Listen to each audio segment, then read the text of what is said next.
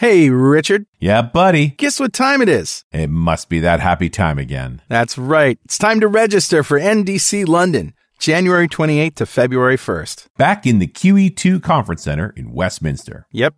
There's a great lineup of speakers, and of course, Scott Hanselman is coming back. And our friend Tess Ferrandez. So go to ndc-london.com to register. And if that isn't awesome enough, NDC is coming to Portugal. The new show is coming to Porto, February 26th to March 1st. 2 days of workshops and 2 days of conference. So go to ndcporto.com to register before December 31st and get early bird pricing. And get this, NDC is also coming to Copenhagen, March 27th through 29th at DGIBN. It's 2 days of workshops and a one-day conference. Go to ndcmini.com to learn more. The opinions and viewpoints expressed in .NET Rocks are not necessarily those of its sponsors, or of Microsoft Corporation, its partners, or employees. .NET Rocks is a production of Franklin's Net, which is solely responsible for its content. Franklin's Net, training developers to work smarter.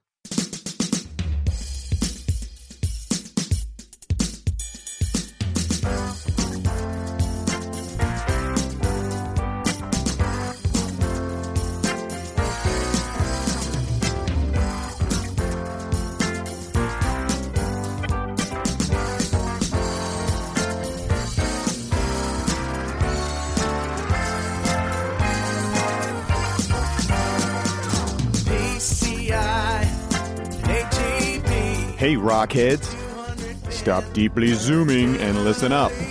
It's time for another stellar episode of .NET Rocks, the internet audio talk show for .NET developers with Carl Franklin and Richard Campbell. This is Lawrence Ryan announcing show number 348 with guest Scott Stanfield, recorded live Tuesday, May 6th, 2008. .NET Rocks is brought to you by Franklin's Net, training developers to work smarter. And now offering SharePoint 2007 video training with Sahil Malik on DVD, DNR TV style. Order your copy now at www.franklins.net. And by Telrin, combining the best in Windows forms and ASP.NET controls with first-class customer service. Online at www.telerik.com. Support is also provided by Data Dynamics, makers of ActiveReports.net. Simple, powerful, and cost-effective reporting for Windows Forms and ASP.NET web applications. Online at www.datadynamics.com. And by Code Magazine, the leading independent magazine for .NET developers. Online at www.code-magazine.com. And now, the man whose witty banter hasn't been the same since the writer's strike, Carl Franklin.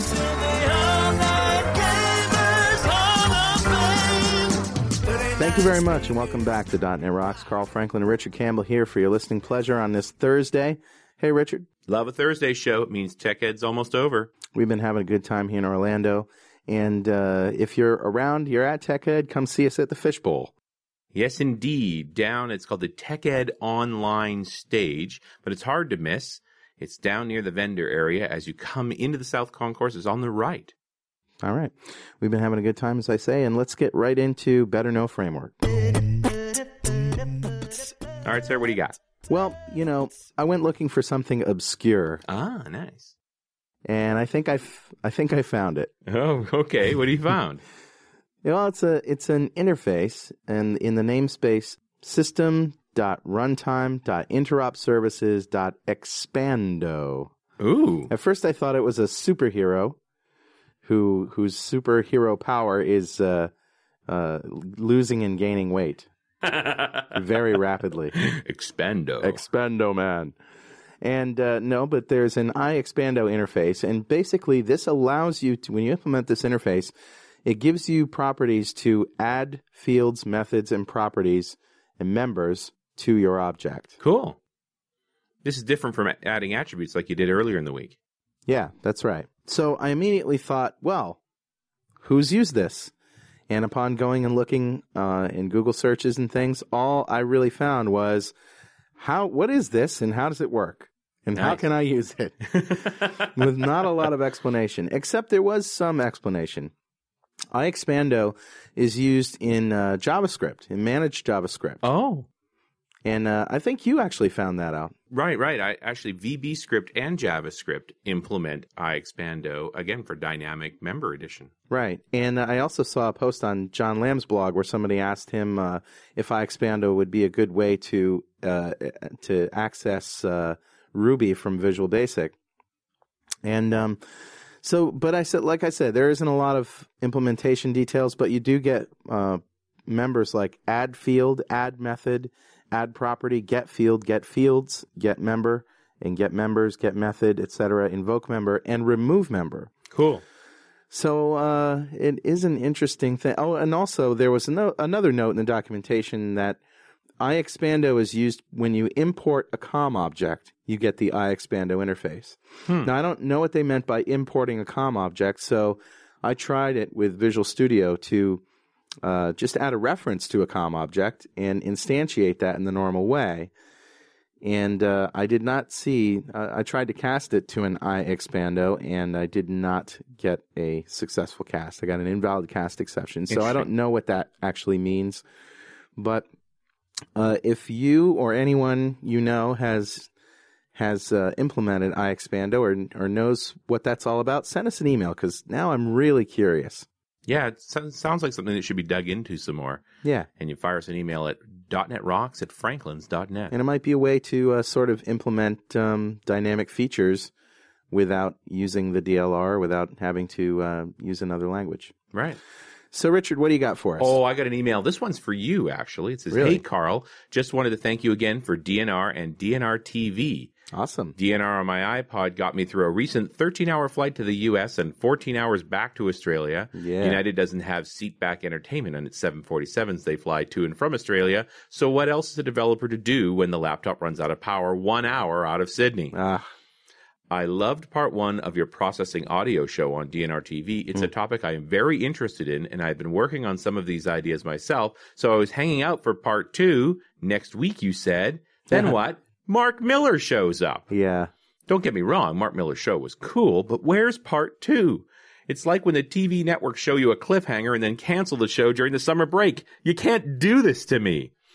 Love the show and eagerly awaiting a part 2 of the processing audio show and your code so I can have a play. Cheers, Max Healy. Max, part 2 is coming soon. That's all I can say. It's just been a matter of scheduling and that, yeah. These are the things that you run up against when you produce shows on a regular basis. Yeah, there's lots to do, and DNR TV is doing really well. It really is. I'm really enjoying it. I really enjoy actually being able to see what people are talking about rather than just talking about it. And I feel like we've done a bunch of .NET Rocks in the past, just recently, that would make great DNR TV. Absolutely, and we're signing them up. Yeah, you bet. Dan Whalen said he would do one on Silverlight development. Awesome. John Lamb actually said he would do some stuff on Iron Ruby when that ships, and some other good things coming up, as well as part 2 of my digital audio show. And of course, Scott Stanfield back again for .NET Rocks number 3. I'm pretty sure he's the CEO of Vertigo Software. One? Yeah, I think this is your third one. Oops, am I supposed to be quiet here? No, it's okay. We're all friends. Not that, we're not friends with everybody, but okay. Scott Stanfield is the CEO of Vertigo Software, a Microsoft Gold partner specializing in designing and building unique software. Scott's a proud member of the Microsoft Regional Director community and participates in the Microsoft Partner Architect Council. He is a frequent public speaker, keynoting from Microsoft and other industry events. Before starting Vertigo in 1997, Scott worked at Pixar in Point Richmond, California, which happens to be the current home of Vertigo. Scott holds a Bachelor of Science in Computer Science from Cal Poly San Luis Obispo. Hey, Scott. Hey. Good to have you back on the show. The aesthetics of software development was a great .NET Rocks episode, one of my favorites. And, of course, we saw you at Mix doing that incredible Deep Zoom demo. The whole Hard Rock thing was awesome. And the moment I saw it on stage, I leaned over to Carl and said, "Oh, we got to get that." Yeah. Thanks. That was amazing. That was cool. If I don't know how you guys give out hyperlinks over the air, but no, I think maybe you should just describe it, what you did. It's well, first of all, if you're listening right now and you want to check it out, you just go to hardrock.com, and there's a memorabilia button, or you just go to memo.hardrock.com, and probably most of your listeners have gone to Hard Rock, and not in ironic terms. I think there's a hardcore legion of Hard Rock fans that go and collect the T-shirts and browse the real unique memorabilia on the wall. You know, they have 70,000 pieces of memorabilia. Wow. And a lot of it's in a warehouse in Orlando, so they can't show all this stuff. And you have to travel to over 150 locations in the world to see it. But if you want to see the highlights of the collection, you can go online and check it out. But without the deep zoom technology in Silverlight 2, it would just be kind of a Flickr style, next page. A picture of a guitar, a picture of a hat. Exactly. Yeah, it'd be really kind of boring. And so what we're able to do is show. I think right now we have about 250 images processed and approved by legal, et cetera. 257. I just checked. 257. Perfect. It's one more than some magical power of two. Nice. And so we got all this stuff. It's actually quite a complex back-end process. There's a content management system that we wrote called Big Picture, and then we run it through. It's about a 30-minute kind of compile process, you could call it, where we do all the rendering. And those 250 images get blown into about 60,000 little JPEGs, and they are on the server and then collected on the client side with Silverlight Deep Zoom, and you can browse around. You can zoom in deep and see some handwritten letters from the Beatles to their bodyguard. You can see Jimi Hendrix's first-class ticket and all the details on his TWA flight. You can see a Derringer pistol that Elvis used to carry, and just all this neat stuff. But you can get in and zoom into a level of detail that you're not accustomed to seeing on the web. One thing I really like about the Deep Zoom Composer is the ability to shrink down a very large graphic on, the head of a pin on a lapel of some guy's high-resolution picture with him in a tux, right? And then as you zoom into that pin, you get a whole nother level of high-resolution pictures to zoom into. So, and there's really an infinite number of levels of Z-order.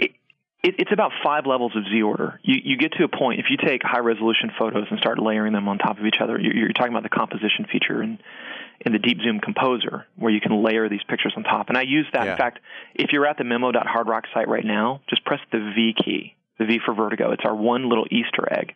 That zooms you way down deep into, I think on the website, it's some Beatles bobbleheads, and you can pull back using the mouse wheel. Just start scrolling back, and you can see that you're in about 5 layers deep. And I tell a story about the Beatles' first concert, which is there at the Paramount Theater. Technically, their first. Well, it gets very, very technical, but that was their second U.S. tour. They started off there in New York City, which is now Hard Rock. It's Hard Rock New York. So what this really was, this was a great combination of a user experience that had never been seen before with content that really can't be seen in this way. And so taking this amazing intellectual property really from Hard Rock and bringing it to the web like this was really exciting. And we were fortunate enough to have had early access to the technology to demonstrate it. I have a little something to show you guys. 10 minutes before this call, I took a 200 megabyte uncompressed TIFF image and used the brand new Deep Zoom Composer. There's a new version in beta, and threw it up on the web. So if you go to scottstanfield.com, the blog entry I just made, this is a custom Gibson Guitar Hero 3 guitar. And what I did, I took this image. It's a composition of 12 different pictures.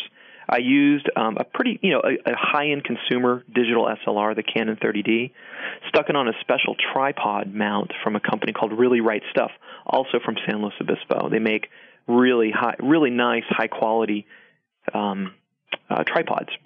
Not tripods, but tripod heads. And it allows me to move the camera precisely over the entrance pupil of the lens. And so I have an X and Y freedom to take a series of panoramic images. And then I stitch them together with this program called PT GUI. Now, when you go through, I have just a static image embedded there. You have to click through scottstanfield.com/Gibson. I'm having a hard time without a mouse, actually, on a laptop. Is there any trick to it? Do Control-click Well, it's funny because I'm using the default mouse handling code that ships with that comes with the new Deep Zoom Composer, but we have much better mouse handling code that we took out of our big picture technology and released it to the public, which is part of. You can go to Codeplex and download it. It's codeplex.com/bigpicture. I see. And it's just a simple class. It's 2 lines of code to integrate it with the multi-scale image technology, and it gives you good cross-browser support. It works with CDNs if you have to distribute your JPEGs. But I think, oh no, this one does it. Try Control-Click. Yeah, I got Control-Click to zoom in and Shift-Click to zoom out. Yeah, there you go. They're it's much nicer with a mouse wheel, though. Yeah, it is. Of course, It's still kind of wonky. This mouse behavior is kind of bizarre. I'm going to replace it. That's the funny thing. The deep zoom stuff that you get, this image tiling technology, there's no mouse handling code in the beta. So we released our own, and then I think there's a version that comes with the new Deep Zoom Composer. But this process, for me to take this look at this. This is a 5K by 12K pixel image, and that, I bring up my calculator, 12 times 5. Okay, that's a 60 megapixel image. There's not a consumer or even a low-end professional camera that takes a 60 megapixel image. Now, did you make this with a scan? Is that how it works? No, so I took a grid of 3 by 4 pictures. Oh. So ending up with 12 roughly 10 megapixel images. And you actually took these pictures yourself? Well, this was, I should attribute it. It's one of my guys, Blake Sorrell, who's a former portrait photographer. Wow. We rented some lights, and you can tell it's nicely lit. And he took this one, but he and I have been cohorts in this. And sort of the key to making this thing so even was this cool multi-pano head, right? Yeah. So you take the pano head that allows you to get precise. You eliminate parallax. Right. If you hold out your 2 fingers, hold out 2 fingers at arm's length. Now pull one of them in by about a foot. And position your 2 index fingers. Don't do this while you're driving if you have an audience. So position as your fingers overlap and close one eye. And so the fingers just line up, right? Now swap eyes. And one of your fingers jumps. So that's parallax in extreme. And in order to do these really nice panoramic images, you have to eliminate the parallax effects in the lens. So there's a technique. It's very kind of time-consuming. It's unique for every lens manufacturer. Do I see an Xbox logo in one of the switches of this guitar? You can see the little Xbox logo on the top left of the guitar. So to make a long story short, the technology and the techniques for creating panoramic images have been around for roughly 5 years. People have been doing these maybe 5, maybe even 10 years. It's just now you can take that image and display it in its full glory using Deep Zoom. So on my desktop, I've got this 200 megabyte TIFF image. Open it up in Deep Zoom Composer and just said export.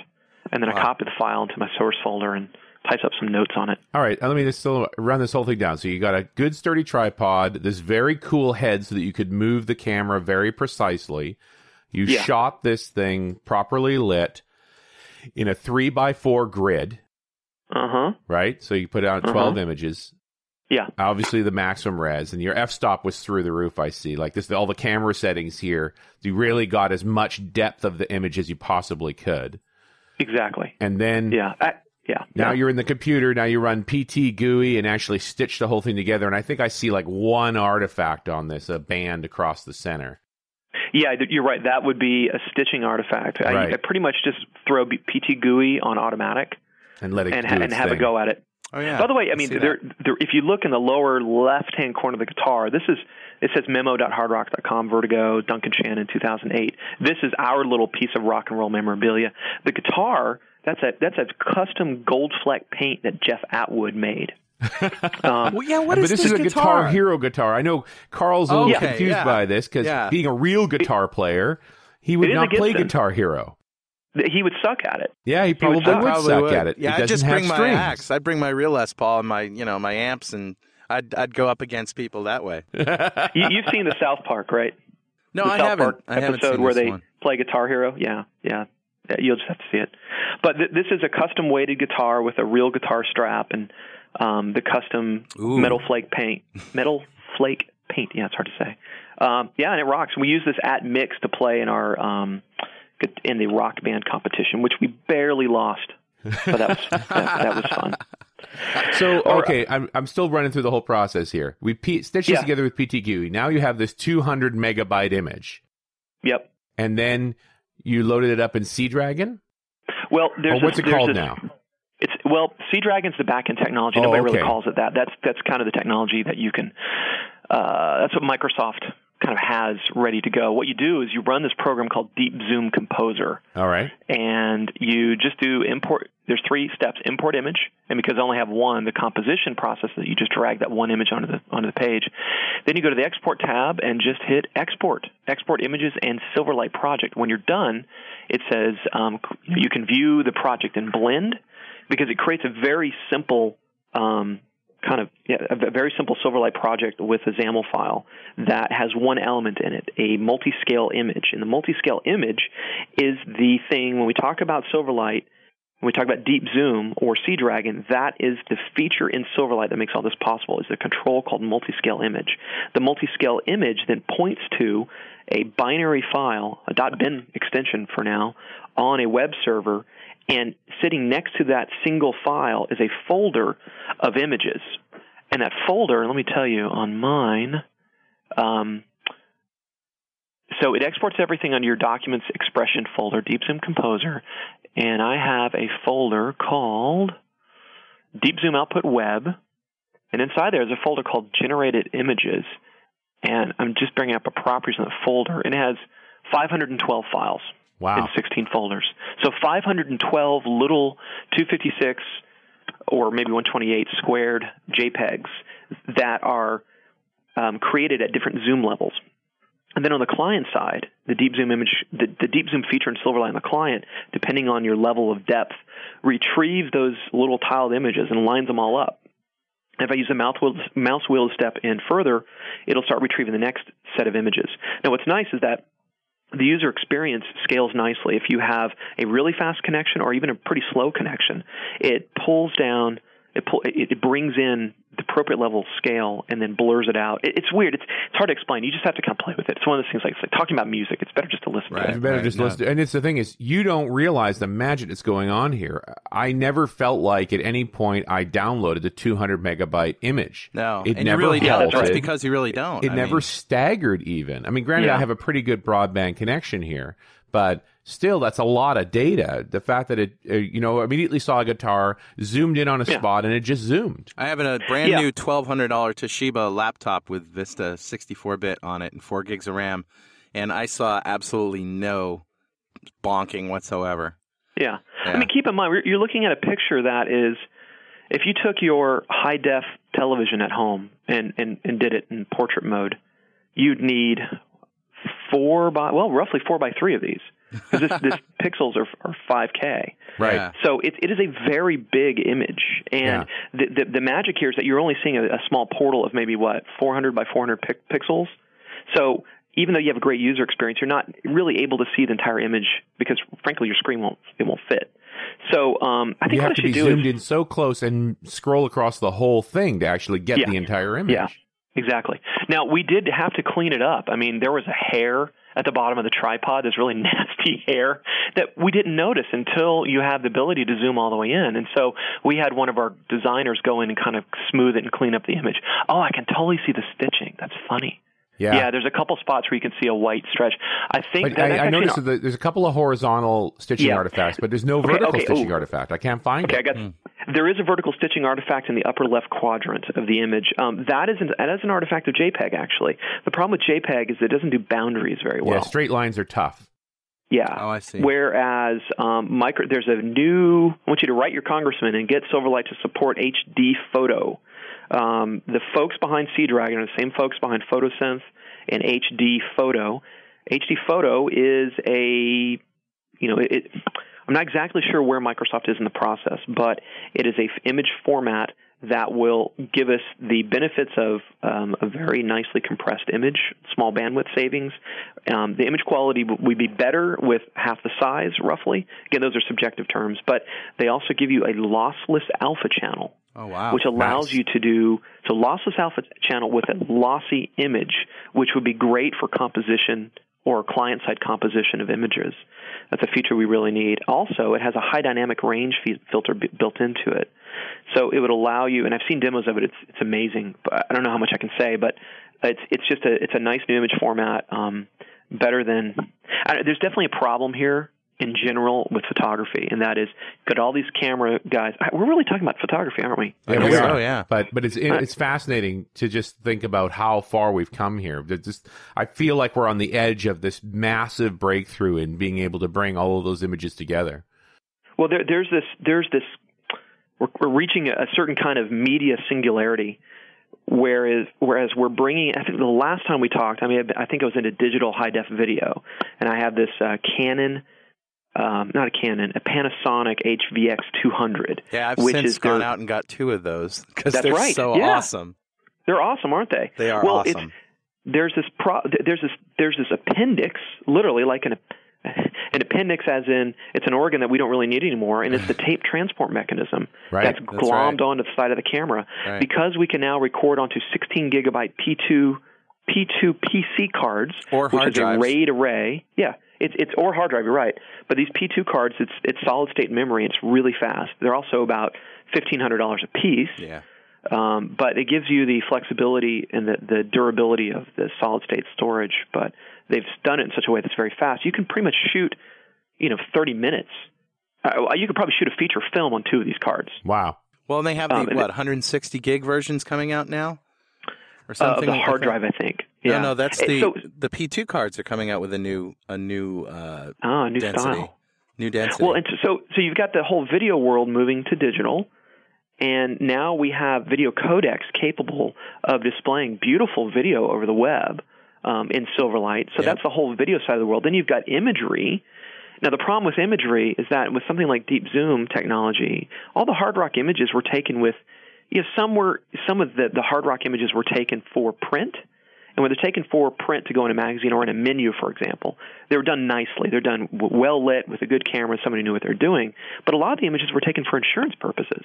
So they were taken, somebody walked up and just snapped the photo, and they weren't done with care. But that's okay, because up until March of 2008, all online images were done with super compressed, tiny JPEGs. Right. But now that limitation has been removed, and in order to demonstrate the capabilities of deep zoom, we had to go out. I bought that tripod head, by the way, is $800. You don't have to have it, really. I mean, the software, PT GUI, will do a very good job if you just kind of stand there and haphazardly take photos. In fact, at Mix, that's kind of what I did.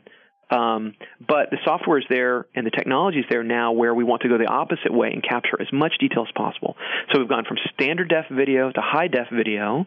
We've gone from regular JPEG capture photography to high-end multi-pixel. Now the multi-pixel is starting to matter.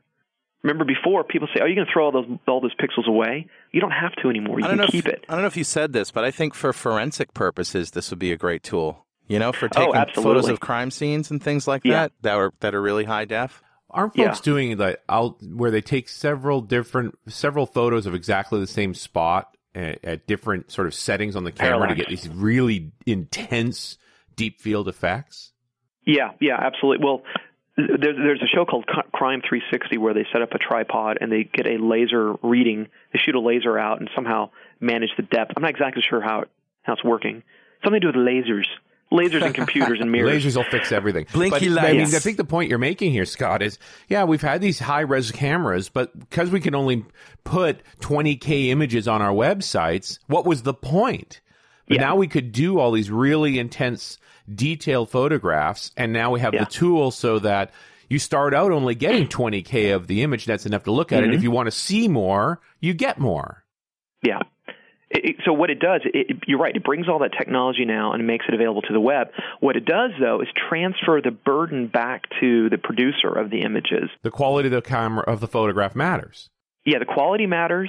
The management of the images matters. Just the wrangling of very large images. We know Vista loves copying very large images. We know Vista does a great job. Do you hear the irony? Great job in copying 64,000 images. In fact, it does a great job of copying large files from anywhere to anywhere, actually. Great job. Oh, yeah. You guys are being very sarcastic. And I would point out, SP1 fixed everything. Oh, sure it did. Yes. Sure. Yes. all my problems. Should we switch to Vista? Talk about Vista for a minute? I'm not ready to give this up yet. I mean, it's amazing to me. All right, you compose all these images together.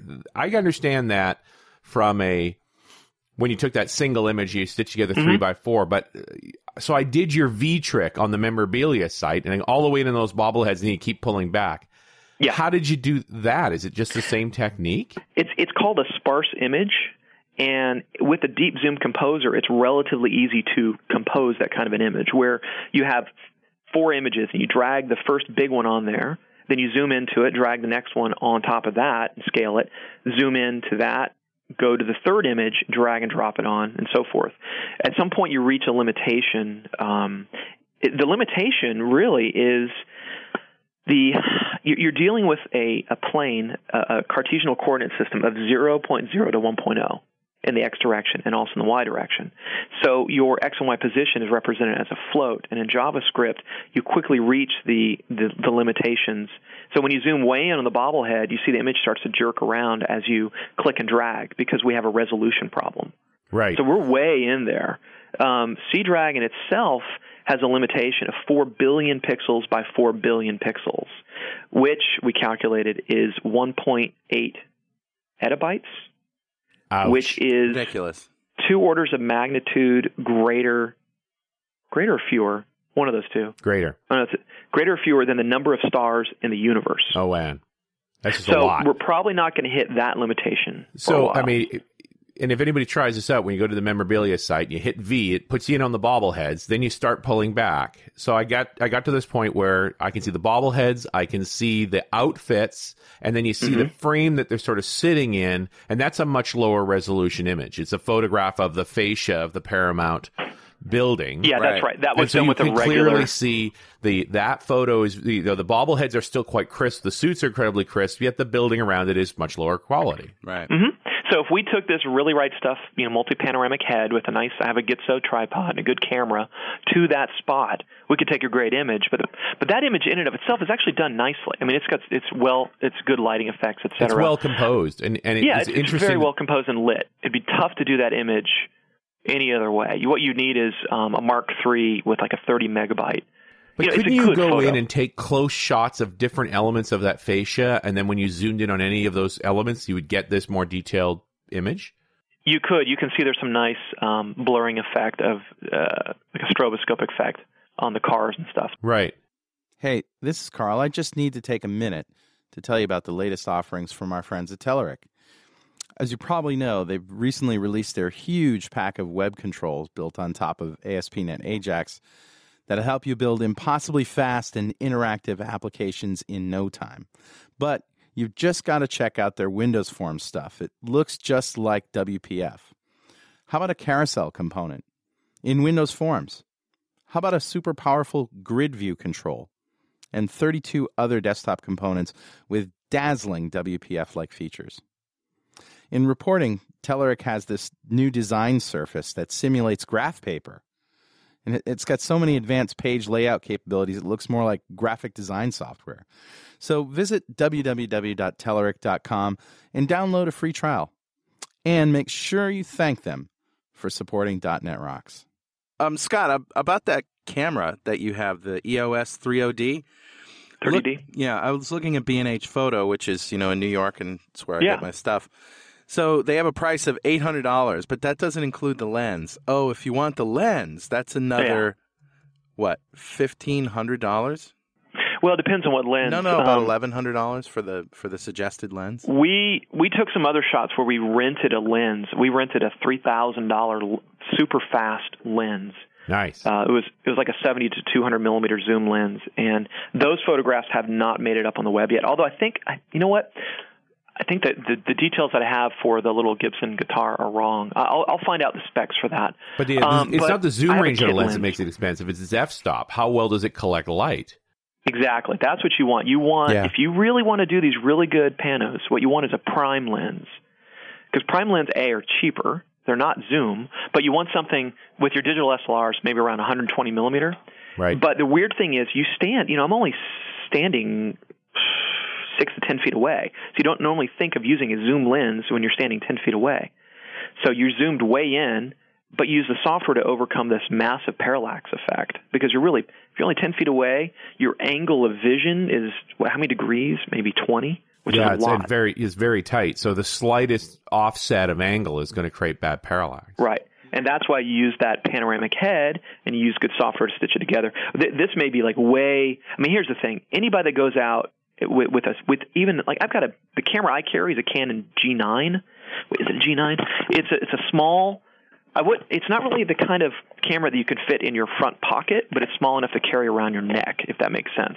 So it's a Canon G9. It's 12 megapixels, and it creates beautiful images. But even those 12 megapixels are still a great candidate for deep zoom. So you don't have to go as far as we went. That was mostly me. Guys, I have vertigo. I have this company so I can have excuses to buy toys. Right. Absolutely. So this was an excuse to go buy a nice tripod and a panoramic head and just goof off. So what about filters? Did you use any filters?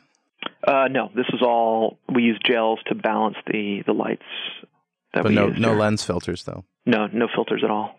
Maybe a UV filter just to protect the front. I really, back on my blog, I'll do this. I'll totally document this scene. We have some photographs of the shot itself, so I can show you how we did it. There's this, once you get into the XY panoramic thing, it gets kind of complicated. I don't want people to think it gets that hard to do this. But okay. So one last thing, the Hard Rock site, we now have a back-end process where we have a little content management system. You make a change to one of the photos or change some text, and it will kind of automatically in the background just create the new set of images. So we have a continuous integration system, which is pretty cool. That's all part of our big picture technology. So we're working on doing a similar kind of site for other people. Doing a one-off image is easy, but doing a collection for photographers like Jonathan Zuck, another RD, great photographer. He and I are talking about how to get his photographs on the web, and these guys are taking these really nicely composed big format images and can't really share them with the world. So there you go. Yeah. That's really what this technology is all about, is being able to get those big format images in a form better than a thumbnail. Yeah. Let me give you kind of on the related to Silverlight and photography, but nothing about deep zoom. It's something else that we did that's kind of fun. So imagine you got your little point-and-shoot camera, a Canon G9 in this case. We have a chip, a 2 gigabyte SD chip from a company called iFi, and the website is eye.fi. And it is a 2 gig SD chip with a Wi-Fi network in it, a Wi-Fi antenna, which is pretty wild if you think about it. You got this little antenna in the footprint of an SD chip. And what it does, when you configure it using some client software, when you take a photo, it will upload it directly to Flickr or drop it off in a folder. So you point and click on the fly. Now you have to configure it for your SSID, which is kind of a pain. So what we did, we went to Mix and had this little chip, and we configured it ahead of time to work with the convention's wireless. We would take a photo, and about a minute later, it would show up on our website. So go to vertigo.com/mix, and you can see how we did it. I'm bringing it up here. And what we're using to display the picture is a Silverlight 1.0 control that we wrote called Slideshow, or Slide.show. And does that make sense? So with Wi-Fi, that's your Wi-Fi connection off your camera. Yeah. And your camera doesn't have to understand anything about Wi-Fi. You actually configured the card in something else, I presume? Say it again? So your camera, this SD card that's actually Wi-Fi, the camera doesn't understand Wi-Fi, right? Correct. So you actually have to take this card, stick it in a laptop or something to configure it? Absolutely, yes. So then you get the configuration, right? Then you take it out, you stick in your camera. Now your camera is, what else are you setting? You're setting stuff like every time you take an image, I want you to put it here? Yeah, so what we had to do is create a Flickr account, and on the iFi card configuration, give it the Flickr name and password. Right. And so when it takes a picture, it uploads it. So now you've got images on Flickr. Then the second thing you do, as you take on the fly. That's right, as you take them. Then the second thing you do is you configure Slide.show to pull images down from Flickr. Then you put your Slideshow Silverlight 1.0 control onto a web page. Then you have vertigo.com/mix. So it's this really cool way. Now, the only problem with it is every photo you take goes up on the web. So right. What we did during the show, for legal reasons and embarrassing reasons, we had everything go into a Flickr account, but had it not automatically publish them public. And then we had someone every hour just kind of go on and take a look at the pictures we took. So yeah, it's a little bit of a you want manual to be process able there. to have a little bit of editorial control. Exactly. What was cool about this is we had Vertigo sent 18 people to mix, but the people back home here at the office that didn't go, they could kind of see real time what we were doing. In fact, they were doing the same thing. They were taking photographs of us, of themselves, so we could log in and kind of stay connected. Fire so back. It was so much fun. We loved. It was a great. It was. I don't know. It's just the concept of being able to take a picture and not having to go, a day later screw around with hooking up a USB cable. And then try and remember, I really love captioning and telling the story around photos, too. I also think that location coordinates are huge. Oh, gosh. Okay, here's something else. Imagine, so Microsoft just came out with this tool called Microsoft Pro Photo or something. It's a stupid name because it's not a professional tool. All it is a way to correlate. Yeah, it's called Microsoft Pro Photo Tools. Stupid name because when you launch it, they actually tell you, well, it really should be called, in the help file, Geotagging Assistant. But that's what it is. It's a geotagging assistant. And it allows you to either manually correlate your GPS coordinates with a photo. And once it knows your GPS coordinates, and you do it by scrolling to a position on an embedded virtual Earth screen, and then you drag the photo on top of it or something like that. Wow. And then you can reverse, the system will, I don't know if the word is infer, but it will take your GPS coordinates and say, oh, you were in Las Vegas, Nevada on this street on Tropicana Avenue, which is kind of cool. So it'll tag the image with that information as well? Exactly. So you've got GPS location and you've got human readable city, state, zip, country, et cetera. Right. And then what you do, you take what you're supposed to do is you have a GPS reader, and you can buy these inexpensive Bluetooth headless GPS receivers. Okay, so they don't have any screen on them and they're small. Clip it to your camera bag and turn it on when you go out and shoot. And as long as your camera's date and time is synchronized with the GPS tracking, the GPS log, then later what happens, you go through your photos, or it will go through the photo and say, oh, this photo was taken at this date and time. Where were you in that GPS log? And then it just sticks the coordinates on the photo in the EXIF data. Nice. Just pretty cool. What a simple solution rather than all the fancy stuff. One of the applications that I've got in mind is I'm in the middle of a renovation. Yet again, this is my life, renovating my house. And I really want to have an opportunity to detail photo bits of the house while it's taken apart.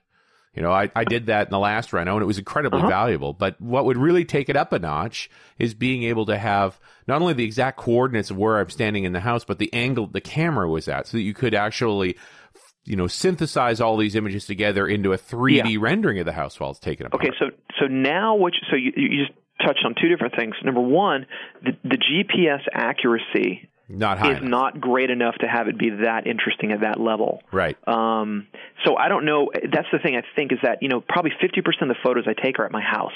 So I would have thousands of little push pins because of the error involved. It's going to look like they're taking within 100-yard radius of my house. That's one problem. Number two, though, taking the images at different angles and having them stitched together, that's PhotoSynth. Right. That is, so here we've come full circle. We've talked about 3 Microsoft image technologies, or 4 maybe if you can count. Well, Pro Photo Tools, the Deep Zoom Image Composer, but now we're talking about PhotoSynth. And you can demonstrate PhotoSynth. Just Google PhotoSynth. Use Live Search or whatever it's called. And you'll find a demo site. Yeah, I know. Sorry. Yeah, that's right. Just search I've for never heard it PhotoSynth. pronounced. You'll find something. Is it live or live? Live. Okay. But anyway, labs.live.com/photosynth. Okay. So you go there. Oh, cool. So you go there, but it's an ActiveX control because it's going to do some cool stuff with your GPU. And then what do you do with it? Well, okay, so I don't know if that, you know what, I might be speaking too soon. That image might not be the right one. But basically, they do some amazing photographic analysis and infer your position in XYZ space and the angle in which you're taking the photo. Right. So pretty soon and I have seen examples of this where you just walk up to an object and take random pictures, and the more random the better. You don't want it to be just like from one particular plane. You want all this, I guess it's really 6 degrees of information, the X, Y, and Z location, space, and the pitch, yaw, and whatever the last one is. So you take images from all these different angles. Maybe you only want 4 or 5 dimensions. And then you have 100 photos of a beetle. Stitch them all together, and you can now kind of move around in space to see all these different zoomed in, zoomed out images. Add that to PhotoSynth, and then stick the whole thing on Surface PC, and Bob's your uncle.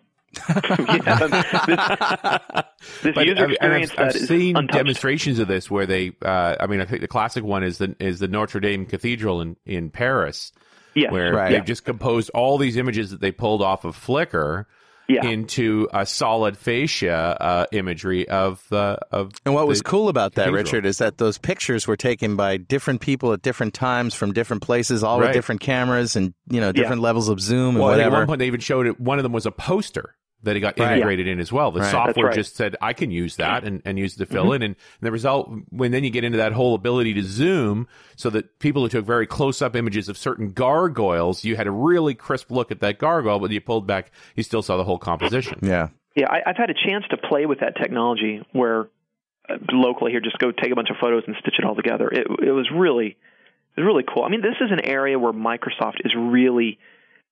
they're really taking advantage of their amazing research and some of the acquisitions they've done. But they've been able to pull it through all the way to the release of a product. And that is difficult to do, to go from research projects to release in a product that, like Silverlight, that has to be done in multiple languages with export restrictions. And, to go from R&D and make it to a product that actually ships is something that Microsoft does well. I mean, I bash them a lot for Vista, but that's just one piece of software. Yeah. There are other areas, frankly, anything in Scott Gu's organization now. Yes. That stuff is just really good. They've got it figured out. Yeah. When it comes to the web development and Windows development with WPF, it's just fantastic. There's nothing you can't do now with this stuff. It's just, that was actually one of the problems in building the Hard Rock project, is that we didn't know where to stop. We're like, what are going to be the limitations here? Because this has never been done before. And that's the kind of project that I like to do at Vertigo. I like to do the things, the ones that haven't been done before. I want to build the software that hasn't been built. Hey, I just want to give a shout out real quick to our friends at Data Dynamics who make ActiveReports.net, among other really awesome things. ActiveReports.net is great because it allows you to just build your reports with an easy editor, embed them right in your application, provide PDF and HTML output, give your end users a report editor, royalty-free, of course, a great Access report upsizing wizard, and all this for a price that isn't going to break the bank. ActiveReports.net from Data Dynamics. Go check it out now at datadynamics.com. I always thought, when I was hearing the story of what you did for Hard Rock, that you guys went out and did all the photography, but you grabbed any pictures you could. There's actually only one photo in there that Vertigo took, and Blake and I took the photo of that of the Bo Diddley guitar. There are other ones that we just haven't had time to integrate, but yeah, there's only, of the 257, one I took with, and that was a stitched together image of 58 pictures. Have you been doing anything with video since the last time we talked? Oh, Video World. No, I've got this really expensive video rig, and I don't know. I think my focus in 08 has been digital photography. Yeah. Yeah, I got to do more video. I feel guilty about it. Geez, I need a blog. There's too many things to do. I am kind of doing Twitter. Yeah, I think my Twitter bio now says there's no excuse for boredom in my world. There's this problem with almost too much. Gosh, this is be a whole other topic. By the way, I do recommend Witty. Witty is a WPF Twitter client that one of my guys, Alan Lee, wrote. It's very nice. My Twitter is C#, SEESHARP. If you guys want to, if anybody wants to follow along what I say, I would like my Twitter just to automatically be my blog entry. I have such a hard time blogging. I think partly because that feedback loop is not there. Yeah. So it's one of those things, you just have to do it knowing, as Jeff Atwood told me, it's like you have to blog for Google and your audience will come. You can't blog for, when you start, you don't know who you're going to have, and eventually people come across you and add you to their feed. Right. But without any critical mass, it's like, I've got too many other things so right now. So where can we find Witty? Can you Google Witty and Twitter? Is it Witty Twitter? Like code.google.com, Witty Twitter? That's it. Yeah, that's it. So it's a Google app. No, It's just released, instead of being released on Codeplex, because this was a project that these guys were creating. It's not released from Vertigo, but it's done by a bunch of people at Vertigo. And they just decided for some reason, I forgot what it was, to release it under the Google Code license. I would have preferred Codeplex, but it's cool. Scott, as long as I got you on the phone, and some of our listeners might be interested in this, because I've been doing some digital audio programming. Mm-hmm. I found first of all, do you know what ASIO is? Yeah. All right. Digital sound. Yeah, it's digital sound. It's a driver system that uses very low latency buffers and tries to get it. It was really made popular by Steinberg, the guys that invented it, for software synthesizers. Cubase. Yeah, for software synthesizers and plugins where the computer is actually generating tones. So when you play a note on a MIDI keyboard, you want the sound to come out as quickly as possible. So Propellerhead is the best example of that, I think. So a low latency, low size, small buffers are key. So if you go to shrinkster.com/XRE, you'll see this code project, ASIO driver access in .NET. And the guy only demoed it with a driver called ASIO for all, because ASIO drivers are somewhat different from driver to driver and hardware to hardware. I tested it on my Mark of the Unicorn 24IO, which is a 24 in-out box. Yeah, and it sort of blue screened on me in a 64-bit. And it wasn't Vista. It was a 64-bit XP.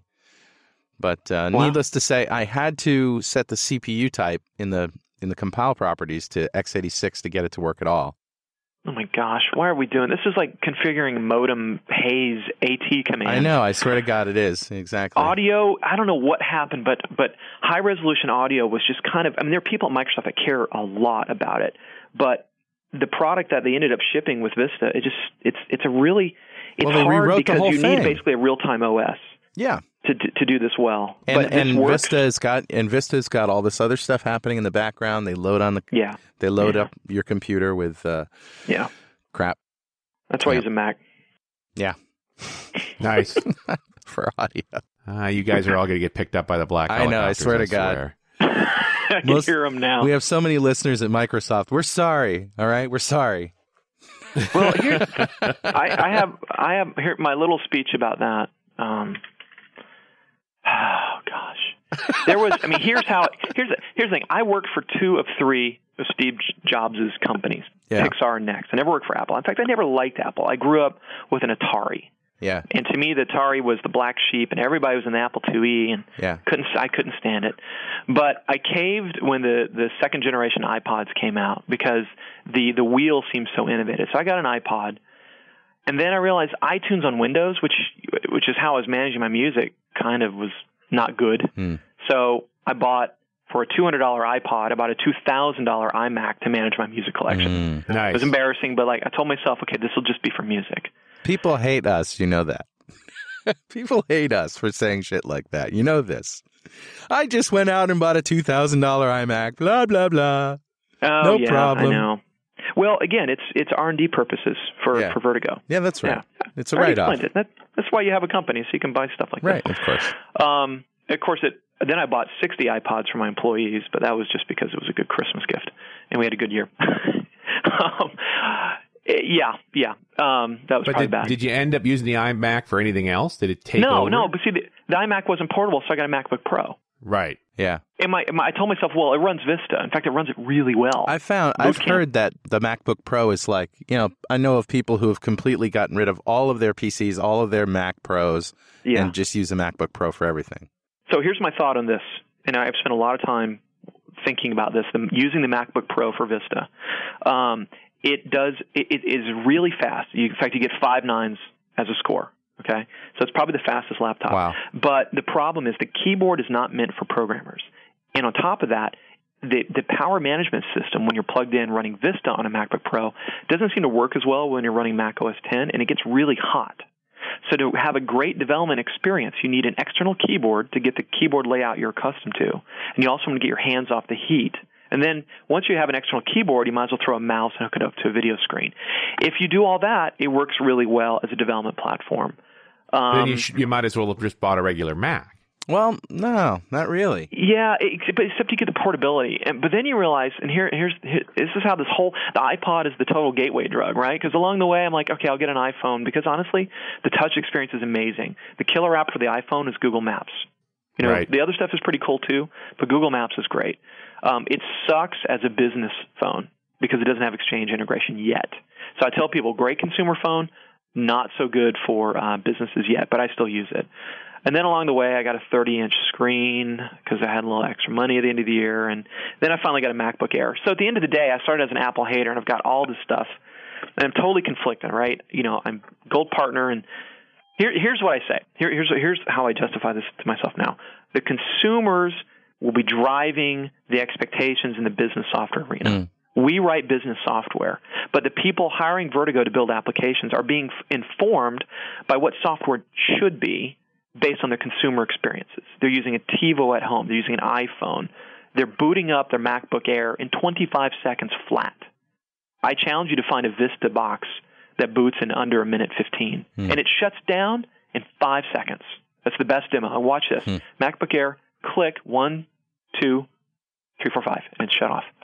It takes me 30 to 45 seconds minimum to shut down a Vista laptop, and then guess what happens? You jump the gun, you shut the screen, it sleeps during the shutdown mode, right? So then when you go to use it, you turn it on, and it resumes from sleep to continue the shutdown operation. Nice. You know what I'm talking about? Yeah, and that's all my ThinkPads. And it's just so damn frustrating. Microsoft needs to build their own damn hardware. Well, that's what it comes down to. I mean, the Mac has always been, they've written their software for their hardware. And they control the whole thing. Yeah, so they avoid this whole multi-driver level stuff. They avoid that. Oh, yeah, there's no doubt. I mean, they can totally dictate their behavior. I think something like 20% of all the crashes were due to NVIDIA's drivers or something like that. Exactly. And God bless Microsoft. This is the strength of the platform, is the openness that allows anyone to come along and extend it. It's how we got to where we are today. But now hardware is a commodity. Right. I don't buy any kind of insurance on it. They're pretty much obsolete now in 12 months. They're practically a commodity. So that idea of taking a machine and then extending its usefulness and its life over a period of 5 years by upgrading parts, people don't do that anymore. They buy new ones. Maybe it's still a little bit early, and $2,000 is not something to sniff at. Well, it's not worth tearing them apart. You pass them on. Yeah, right? Yeah. You move that exactly. machine down the line to the next person down, and you get the new one. Oh, check. So, how would you pass down a Vista laptop easily? Oh, I think I may drop it down the stairs first.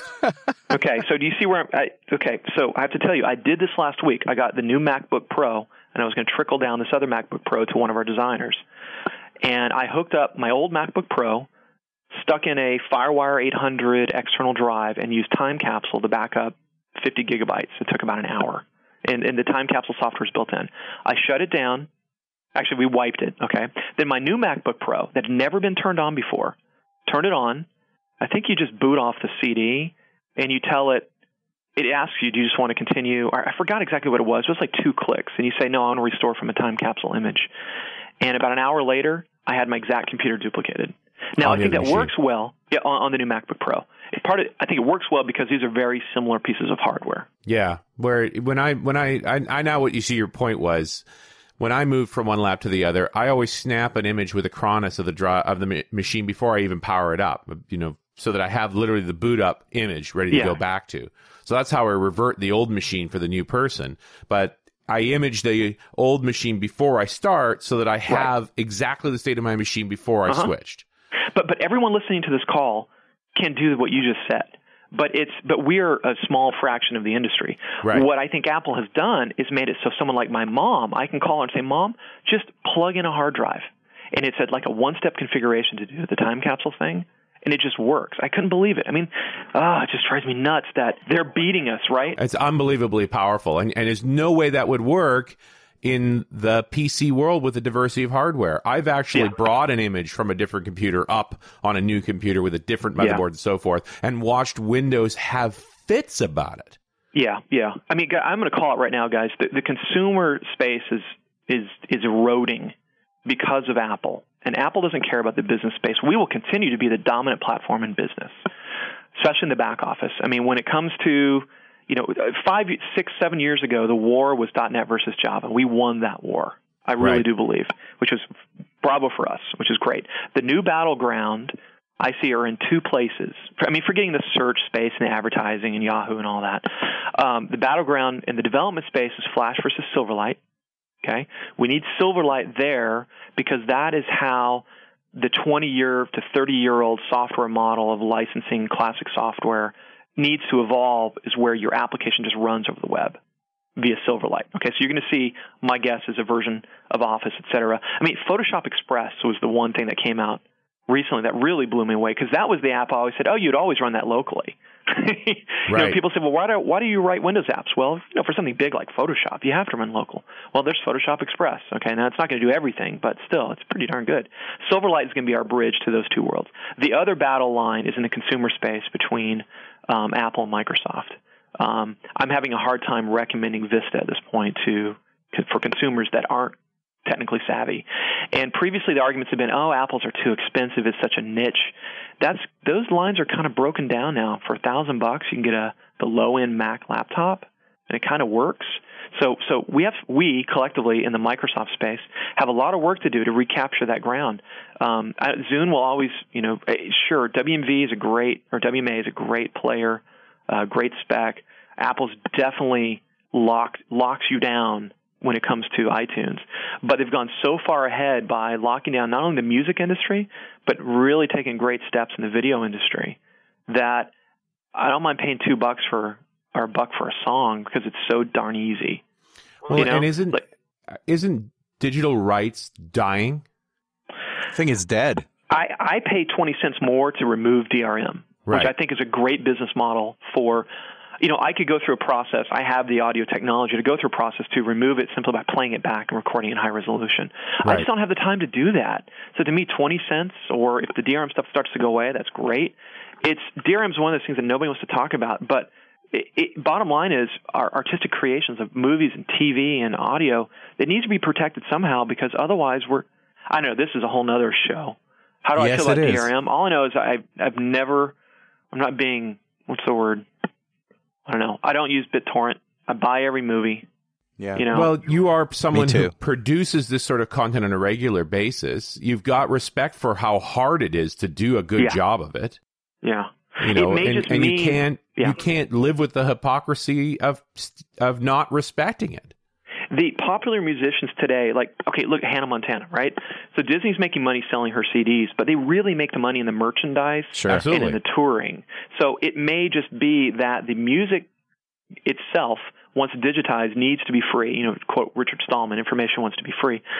It's just that some of the other artifacts is where they make their money back. Well, and I look at the Madonna deal where they signed her for 4 albums, but it's the 2 tours, and they made it as a package deal because they know they'll make their money on the tours. The music. It's advantageous to make it free because it fills up the seats in the tour. Well, and not only that, I mean, you just can't compete with free, and that's the basic problem. I mean, let's say you're a band and you want to put your stuff out there. You're not going to put up a web page and with little low-res samples and say, here, buy my CD for $15. There's no way, just because somebody will just pass you over and go to the next band. Well, here the thing is that this is what's happening in the confusion in the music space and starting to obviously shake out with big chains going away. When's the last time you guys have walked into a music store? I know there's people on here that still listen to vinyl and all that. That's great, but as an industry force, that's changing. Video is just a few years behind that. Right. And so those changes are coming to video. The only reason why it's taken so long for video to really experience these problems is because the files are so darn big. And that's temporary. Look at what YouTube did to that, right? YouTube made it easy to flasherize anything. I know. We need a Silverlight YouTube. That's what we need.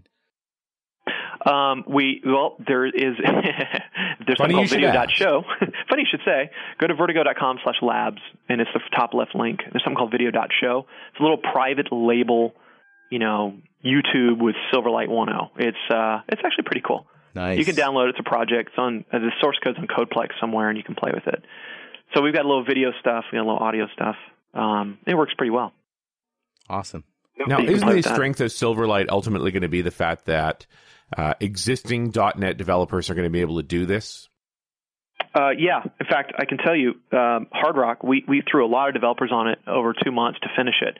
And the fact that the developers did not know Silverlight, but they did know .NET, made it really easy to make that transition. So these guys are already doing C#. They were able to join the project. Maybe they didn't know XAML, but that's okay. Maybe we had other people doing it. But we're using WCF, so the client can make a call to go get information about a piece of Hard Rock memorabilia. Right. It's still on the back end, below the waterline. It's all technology we know. You look at an iceberg, the piece you see is the part above the water. That's the Silverlight bit. But underneath the water, it's stuff we've been doing for years. And that's the beauty of the Microsoft development platform ecosystem, is that .NET as a vision continues to keep pulling us forward after it's been released back in 1999. So that is still incredibly strong, and I think that's where Microsoft has an advantage over Adobe, is that they're trying to retrofit the tools going backwards for Flash. They have the penetration, but the tools and the ecosystem of developers that we have in the world today already kind of know .NET. Now, they might not have the design aesthetics, which is fine. We've had a design department at Vertigo for 8 years. But design is starting to become not a competitive distinction because the Silverlight space has opened up the world for developers from non-traditional sources, like from advertising and media areas. Right. So we're running into competition in areas that we hadn't really seen before. They might have one Silverlight programmer, and they sure as hell can't actually ship software because at a certain point you just don't have a software shipping culture. You might have a design culture. Yeah, but actually knowing how to ship software is a separate skill. Yeah. Yeah, absolutely. So you still need, we use Scrum, we continuous integration, we have bug tracking, all the stuff that most people have in a software development shop. It's just when you add a design component to it and do Silverlight as your gateway, your entry to it, it becomes very interesting. And with that, I think we can do very good stuff. To continue on the conversation we were having about aesthetics in software, what seemed like a sort of a niche-y kind of .NET Rock show back then seems to be really important these days. I mean, I would point out that was only a year ago. Yeah, I mean, it really is changed. Things have changed so much, and it's not just Mix; it's the whole culture. It's the tools have changed, as we've been talking about, and suddenly any kind of website that is doing anything that wants to attract people is going to have to use some of these technologies, and your paths are going to cross with those creative people. Yeah. To me, it comes down to one simple thing. Good design is good usability. Well, they don't always come together, right? We need to distinguish usability from graphic design. And a lot of times we get requests from clients, say, can you make this sexy? Well, sexy is, you look at an Indiana, okay, look at Star Wars. Here's a perfect example. Look at Star Wars 3, okay? You take a slice, any given film. Actually, let's look at Star Wars 1, okay? Any given shot that you would cut from the film strip, a 35 millimeter film, and look at it, it's going to look beautiful. Because George Lucas and those guys, the cinematographers, they know how to light a shot. They know how to set it up. It's going to look beautiful. But as a movie, it stinks.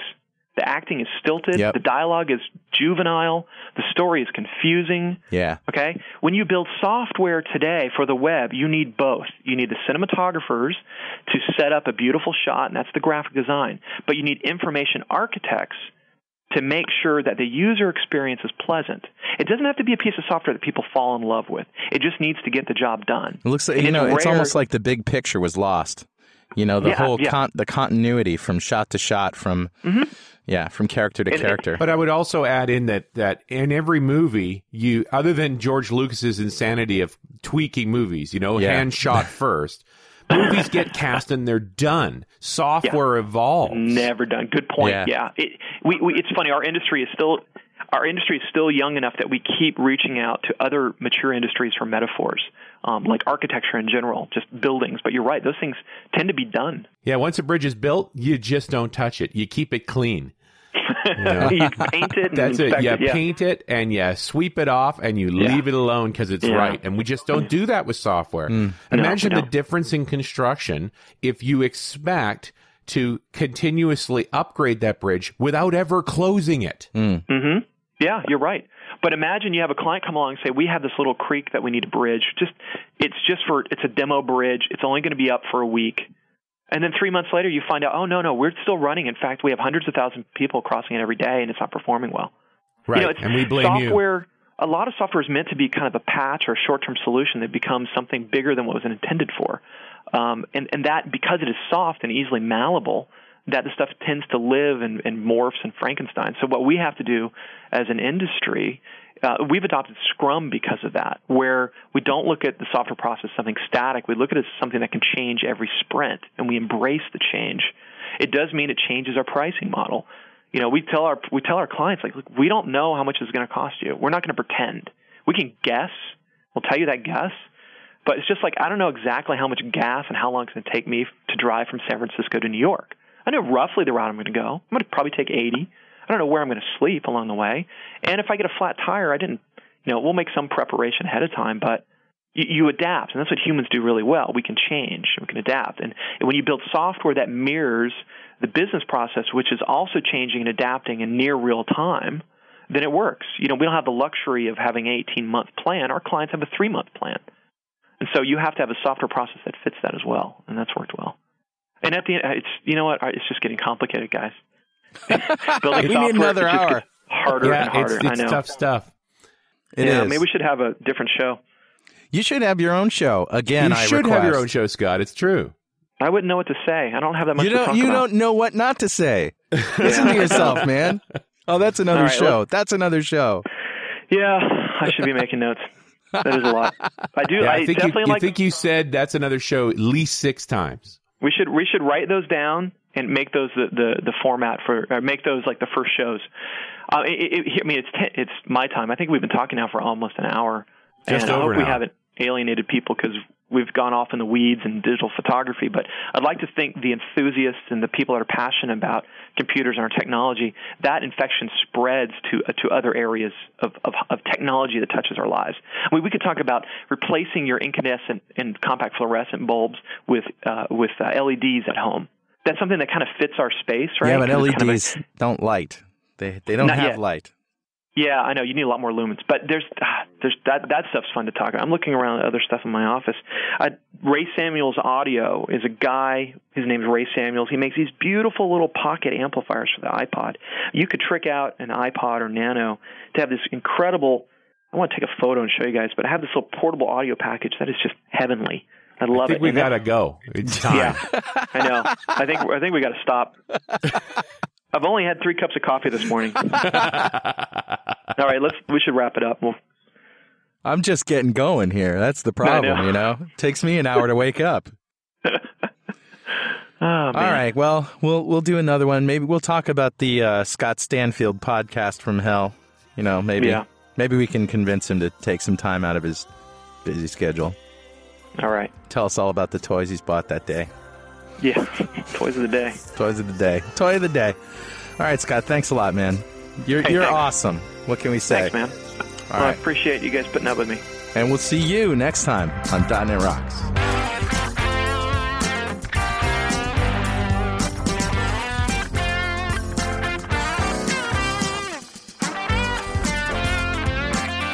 .NET Rocks is recorded and produced by PWOP Productions, providing professional audio mastering, video, post-production, and podcasting services. Online at www.pwop.com. .NET Rocks is a production of Franklin's Net, training developers to work smarter and offering custom on-site classes in Microsoft development technology with expert developers. Online at www.franklins.net. For more .NET Rocks episodes and to subscribe to the podcast feeds, go to our website at www.dotnetrocks.com.